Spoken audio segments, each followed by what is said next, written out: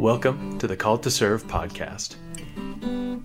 An inside look at missionary service and its lifelong impact.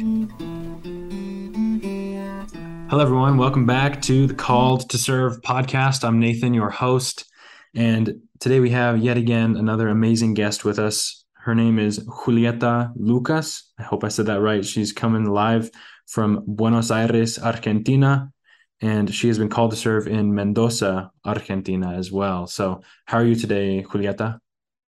I'm fine, thanks. I'm really fine, really happy. Well, yeah, we're glad to have you on the show. It's a pleasure. It's not every day we get to talk with someone from Argentina, so that's awesome. It's a pleasure for me. Awesome. So the first question we love to ask on the podcast is it's a very simple question, but we love it because the answers are so unique and so different, because obviously everyone has a different story. Everyone's experiences are different. And so the question is, what is your story? What led you to decide to serve a mission? Well, I'm gonna be real slow with this. I'm a member of the church.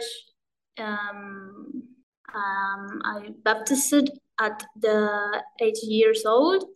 My parents are members too, so I had the gospel in my life.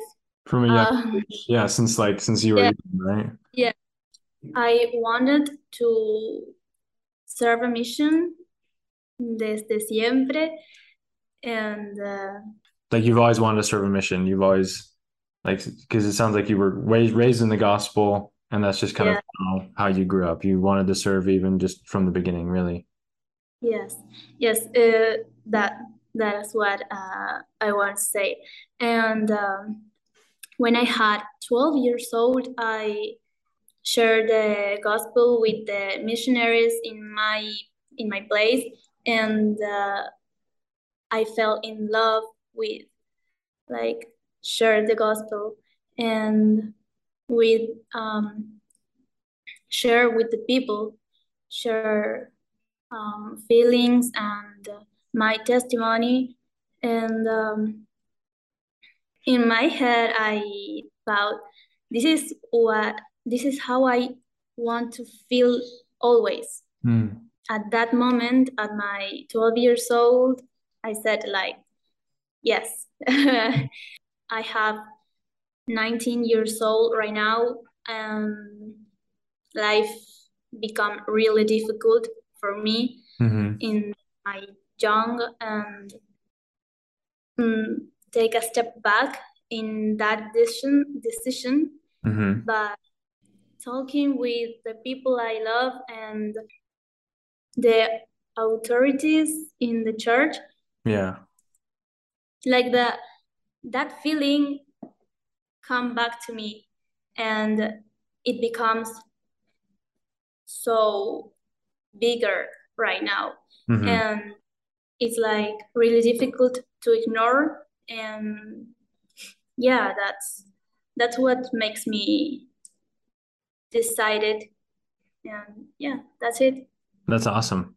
That's really cool. And that's interesting how, so obviously like you said, since really, I mean, you were raised in the church, you were taught, the gospel from a young age.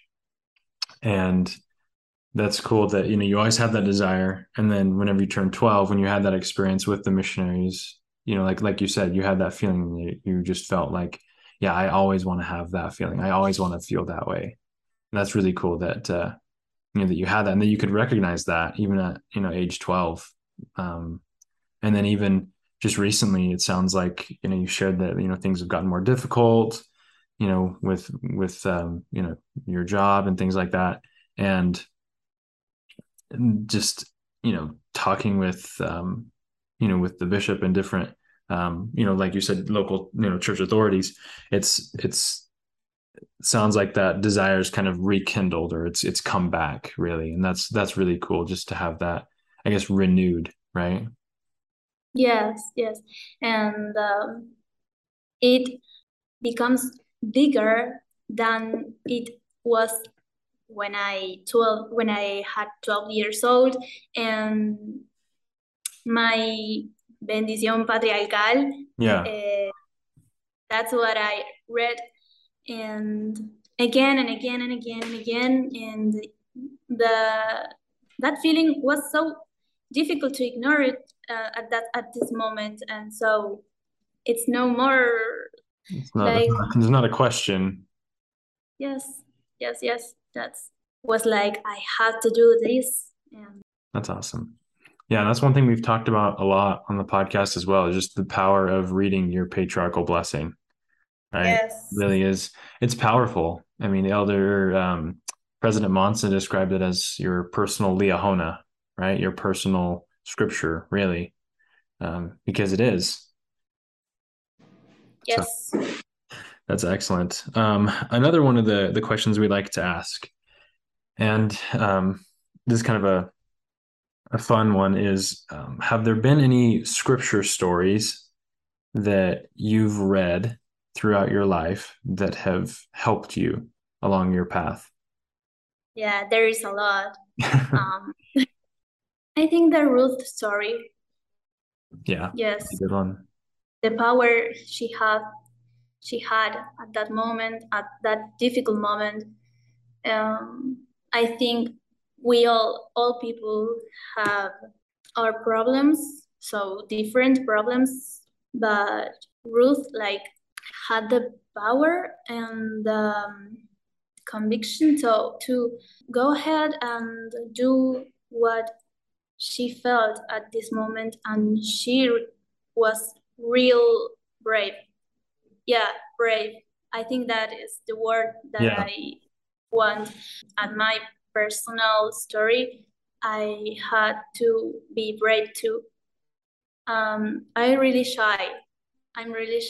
Like since I'm a little girl, and it's really difficult to me speak with other people and talk about my feelings. And when I share the gospel, it's the only moment when I don't feel shy. Mm-hmm. And I think I have to be really brave during my mission and before and after to share what makes me happy. No, that's excellent. I think that's a really cool blessing, really. I mean, the only time you don't feel scared is when you're sharing the gospel. Yes. And so I think that's such a big deal. When did you first realize that? When I started the high school with such a new friends, such new people, met that people, and I was like, yeah, I am a member of the Church of Jesus Christ, and this is how we do, this is what we believe, and yeah, and when I came to my house, it was like, yes, I just talk about my feelings and my religion without being scared. That's was the moment when I realized that. That's really cool. That's really cool. That's a big blessing. I mean, if that's the case, then man, the mission's going to be nice because you'll just, yeah. I mean, if you're not scared when you're talking about the gospel, then that is a real blessing. That reminds me of the Book of Mormon when Nephi talks about, I don't know if it's Nephi's psalm or in Second Nephi when he's talking about just be asking to basically shake at the appearance of sin, right? And that's just I just kind of made me think of that, just being able to, like, sure, you might be shy in some circumstances, but when it comes to sharing the gospel, like God has blessed you, and I'm sure other people with the ability to not be shy, right? To be brave, like Ruth. Like make the words go out. And even with my future companion, I'm scared to like be annoying or something like that. And yes, but I trust in God. I trust this is the best decision, and yeah, and even the mission will help me with that, with my shy. Yeah. With that. Yeah. No, for sure. For sure. There are so many missionaries who, begin the mission very, very shy. And it's just interesting because, the mission, you really have to just talk with everyone. At least, you don't have to, right?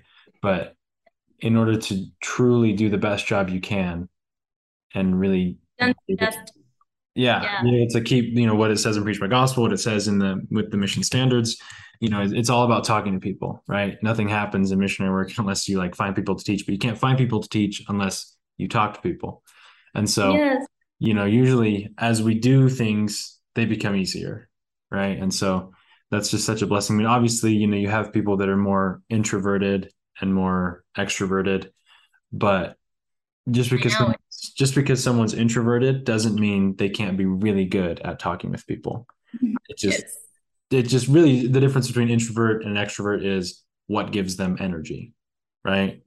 So that's really cool that you have that and you're not scared when you talk about the gospel. That's a huge blessing. So another question we like to ask is if there are people listening to this podcast that are, not sure if they want to serve a mission, what would you tell them? I will tell them like God really loves you, and I invited you to pray and ask to Him what He wants for you. Just listen it. Listen to Him and be brave. Brave, it's the word. It's the Word of the day. yes. And at the final of the day, like you will feel it. Yes, that's what I did.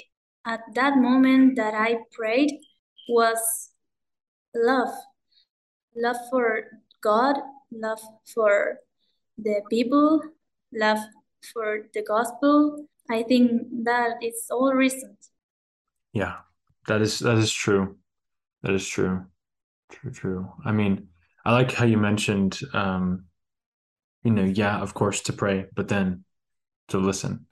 I like how you mentioned that because sometimes, we say a prayer, and we say all these things, and then we get up and we don't listen, right? It's just kind of a one-way communication.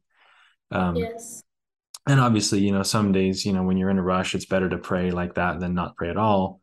But, we ought to allow for some time for God to speak to us, to give us impressions.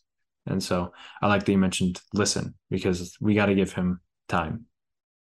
I That's think important. sometimes we just forget that God really speaks to us, and we have to just hear Him, and the things that He wants for us, it's better than we want for us, for ourselves. And yes, I think that it's trust in Him, just hear what He wants for us.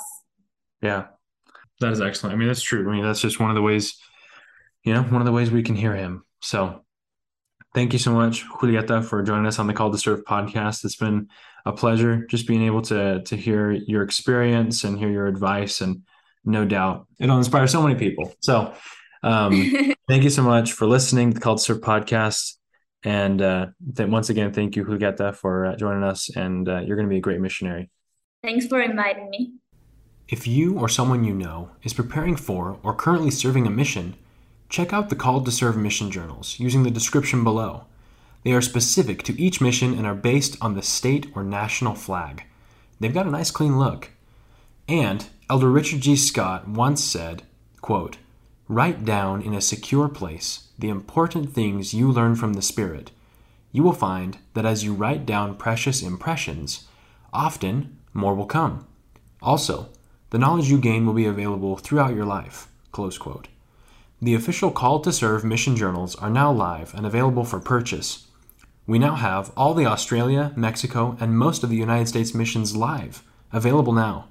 If you have trouble finding the mission you're looking for, please send us an email at calledtoservepodcast@gmail.com. Tap the link in the description below to pick up your journal today.